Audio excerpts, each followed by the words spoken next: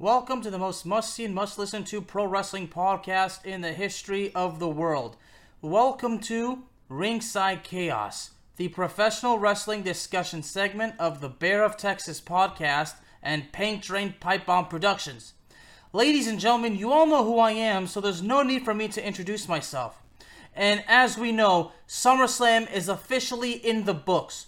The biggest party of the summer is over. And what a party it was. Now, I'm not going to go detail by detail recapping the whole show, and it was a hell of a show. I mean, Cody ending the whole story with Brock Lesnar and what we saw at the end. Shayna Baszler defeating Ronda Rousey. And of course, Seth Rollins actually retaining the championship against Finn Balor. But, out of everything to talk about, is the main event. Jey Uso versus the Tribal Chief Roman Reigns for the undisputed Universal Heavyweight Championship. And how did it end? My God, did we ever see this coming? Did we ever see this coming at this point? The biggest and the most special thing about the whole story with the Bloodline is that WWE creative direction and the booking, they always find a way to keep the story going. And they find it in the most unique way. The most unique ideas. Who would have thought that after everything that Jimmy Uso would stab his brother Jay in the back and cost him the match? And according to my good buddy, the playmaker, Mr. Darnell Salins, it's all because of Jimmy Uso. It's because of Jimmy Uso that Jey Uso joined the Bloodline. It's because of Jimmy Uso that Jey Uso left the Bloodline. And now, it's because of Jimmy Uso that Jey Uso is not the Tribal Chief and is not the champion. Lately, I've been teasing the idea of doing a story on this show, the rise and the fall of the Bloodline, but I think honestly now, it's going to be a very, very long time before I can ever do such an episode. And according to what I saw on, not Twitter. Now it's called X, but I think we're also going to call it Twitter anyway. From what I saw, Paul Heyman has strongly insisted, and I do say strongly insisted, that the Bloodline story is only at the bottom of the third inning. In other words, ladies and gentlemen, we have not seen anything yet because he further acknowledged that it hasn't even hit strides yet. So that being said, we have not seen the best out of the Bloodline story. Now, the one thing that's going to make a lot of people angry is the fact that this means that Roman Reigns is going to remain champion for another long time. A lot of people are not happy at all that Roman Reigns has been champion this long. A lot of people are adamant in their belief that enough is enough, the belt needs to be taken off Roman. Look, honestly, in my case, all I can say is we just have to wait until the time is right. When all of a sudden we feel that the time is right, we then come to the terms of realization that the time is not right. Okay? Because we're at a whole new point in the Bloodline story, now it's basically a sibling rivalry, which is the whole deal of this episode. Because we've seen sibling rivalries many times throughout professional wrestling. In the Attitude Era, I'll never forget, at one point, Kane versus The Undertaker. Except those are storyline brothers. Matt versus Jeff Hardy. And I'm sure, in Impact Wrestling, we saw, Bubba Ray versus Devon. But again, this is kind of like the Brothers of Destruction, the kayfabe brothers. I'm sure that there's names that are coming to mind that I forget. I wonder if in WCW, I'm sure at one point, I think they had Scott Steiner versus Rick Steiner. So I'm sure with all these sibling rivalries, there's a lot of stuff that I'm forgetting. Like, as far as these rivalries that actually have taken place. There's one that, some would say the late, great Eddie Guerrero versus Chavo, except, Chavo is his nephew. But the bottom line is, these sibling rivalries, we've seen this for a very, very long time.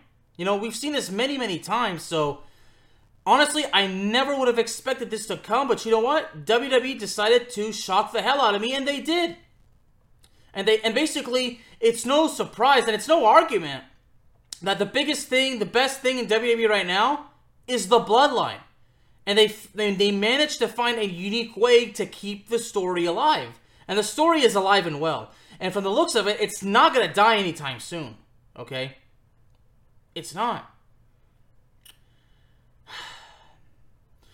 But, you know, I think, honestly, up until this point, some would strongly insist that a sibling rivalry has not been good until right now. I mean, this started out between a civil war between the Tribal Chief and Solo Sikoa versus the Usos. And there's still now another civil war, but this is a sibling type of civil war. I mean, this is something exciting, and we don't even know where this is going to go moving forward. I mean, we don't. You know, because if Paul Heyman is strongly going to insist that this is only the bottom of the third, then, yeah. I mean, how much longer could this go? Could this go for at least another 3 years? Could WWE really find a way to keep this story going for another 3 years? Because this story is now 3 years in the making. But if we're in the bottom of the third, then, you know, because in baseball there's 9 regular innings, but it can always go into extra innings, so that would be said, like, this would tell me we could very well see this story go on for another 3 years, you know? And this whole thing now with Jimmy and Jey Uso, you know, this is something I've really thought about all day. Is this the perfect opportunity to bring in the Hall of Famer Rikishi back into the company to be involved in the story? Because as we know, the Usos, their daddy is Rikishi. And there's been a lot of rumors circulating around the internet. One strongly indicated that Rikishi himself was interested and wanted to be brought into the company in order to participate in the storyline. Now, I don't know if that's true or not because I've not seen any confirmation from Rikishi. Now, if Rikishi were to be brought in to this whole thing, it makes sense because now that there's obviously this is the start of a rivalry between Jimmy and Jey. You know. Okay. When I was thinking about when the Bella twins about 10 years ago, but I'm sure that there's other ones as well that are not coming to my mind that I forgot about. But again, we've seen these sibling rivalries before. I mean, so now that this is obviously the kickstart to a huge rivalry between Jimmy and Jey Uso, you know. Honestly, I think this rivalry is going to culminate at WrestleMania in Philadelphia. I think, honestly, they need to do a lot of encounters between Jimmy and Jey, okay? So now Jey Uso is feuding with the Bloodline, so that obviously means that Jimmy Uso is once again a member of the Bloodline. So now Jey really has the odds against him. I mean, again, the Tribal Chief, Solo Sikoa, and his twin brother, Jimmy, and of course Solo is his younger brother as well, so, you know, one guy, you know, going against his twin brother and his younger brother and his cousin, so, yeah, Jey Uso, I mean, right now, you know, someone would say that this is almost like Sting taking on the NWO, but I don't know if you want to compare the Bloodline to the NWO, but I'm telling you, I'm just absolutely dumbfounded, because again, when I talk about the element of surprise in professional wrestling, when something happens that we never would have expected in a million years, and it happens just like that, well, of course it's going to impact me. So, I mean, WWE is basically, I kind of feel like, see, all of a sudden, the Playmaker, once he listens to this, and I hope he listens to this, he's probably going to text me saying, now you're starting to get interested in WWE again, because as everybody knows, I've obviously been a bit critical of the company for a long time. I still follow WWE programming. Now, unfortunately, I never have time to actually watch it live because of my work, you know, doing these shows and my other job outside of here. But yeah, I still follow WWE programming. I never stopped. I mean, yeah, I follow AEW as well. I try to follow Ring of Honor as well as Impact and the National Wrestling Alliance, along with New Japan and All Japan and, you know, and Mexico as well. I mean, it's very difficult to follow all of professional wrestling, but honestly, I'm going to say it right now, I honestly believe that the rivalry between Jimmy and Jey, this is the end of it, could end up being at the next WrestleMania. Because, you know, they got to build it properly, but they got to make it last the way it needs to go. And if they can somehow keep the story alive, if it works, then do it. So, but man, you know, Jey Uso, this close from winning it all, and he gets betrayed. I mean, let's be honest. We all knew that. I mean, we all kind of knew that Roman was still gonna be on top of the mountain. You know, I had to up until this point, previously before SummerSlam, you know what? It could still be this way. I still feel that there are 3 people that are going to take the belt off of Roman. It could be Cody. It could be Randy Orton. But honestly, it could still be Jey Uso. So just imagine if at WrestleMania next year, then in WrestleMania 2025, if Roman is still champion, could you imagine if by then Jey Uso finally dethrones Roman? Again, these are probably the ideas to keep the story alive. So let me put on my theory again. Jimmy and Jey. The supposed ending to this rivalry is at the next WrestleMania in Philadelphia.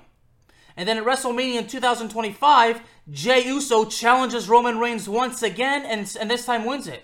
So again, my 3 guys to possibly take the belts off of Roman Reigns is Cody, Randy Orton, and Jey Uso. And if it's going to be Jey Uso, then I think that at WrestleMania in 2025 is probably going to be the best way to do it. Now at that point, the Twins and Roman Reigns, they'll be 40 at that point, or at least close to it. But who knows what they'll be in their careers at that point. But going back to this rivalry right now from the start of it, of course, now we're waiting to see what happens on Monday Night Raw. I'm sure Jimmy is going to have to explain why he did what he did. So I'm definitely excited for that. I know that Darnell, the Playmaker, is excited for it. And I'm sure a lot of you out there that listen to this show that are wrestling fans, I'm sure you guys are looking forward to it as well. But going back to Rikishi, I mean, to some saying bring back Rikishi is probably not the thing to do because they feel like maybe Rikishi's too old. I mean, I don't know. I mean, now Rikishi doesn't have to participate. He doesn't have to work any matches or take any bumps, but he can still be part of the story. He can still be brought in. Like, could you imagine he's brought in to try to reconcile the brothers, or maybe he asks Jimmy, "Why did you do what you did? Why did you do what you did?" Or whatever. So could you imagine if Rikishi sides with the Bloodline in the storyline? I mean, again, it would be the same concept. We don't expect it, but it happens. Rikishi is brought in, okay? Tries to reconcile his 2 sons to get to the bottom of this whole situation, and then all of a sudden he swerves us all and he joins the Bloodline. I mean, these are just ideas. These are just my theories. Now, anything could happen, but man, oh man, am I perplexed. Jey Uso, the main event, Uso. Man. Woo-wee. Never in a million years. Jimmy versus Jey. But you know what? The way it came down to this, it makes sense. So, where do we go from here? Well, honestly, ladies and gentlemen, all we can do is just sit back, relax, and watch and see for ourselves. But I'm pretty convinced that bringing Rikishi now would be a good idea. But would WWE ever consider it? I mean, I don't know. I'm sure in Rikishi's case, I don't know. Some would say maybe the money has to be right, or I don't know. Maybe Rikishi does in fact have a schedule. I mean, he runs a wrestling school in the LA area, the Knox Pro Academy, if I'm correct. So we'll have to wait and see. But man, the sibling rivalry, the sibling civil war between Jimmy and Jey, well, I'm honestly very, very excited about it too. And I'd like to know what everybody thinks of this, so let me know. Ladies and gentlemen, Ringside Chaos is available on all streaming platforms, including Spotify, Apple Podcasts, Google Podcasts, Amazon Music, and YouTube. So please do me a favor. Hit the subscribe button, and please be sure to hit the notification bell. That way, I know for sure that you will not be missing out on any exciting upcoming content. And one more thing. If you know somebody that loves professional wrestling and they are looking for the best pro wrestling podcast in the world, well, I promise you, no, I guarantee you, Ringside Chaos is the show for them. So please, share out the show. Your love and support is greatly appreciated. Thank you very, very much, ladies and gentlemen. Stay cool, and God bless.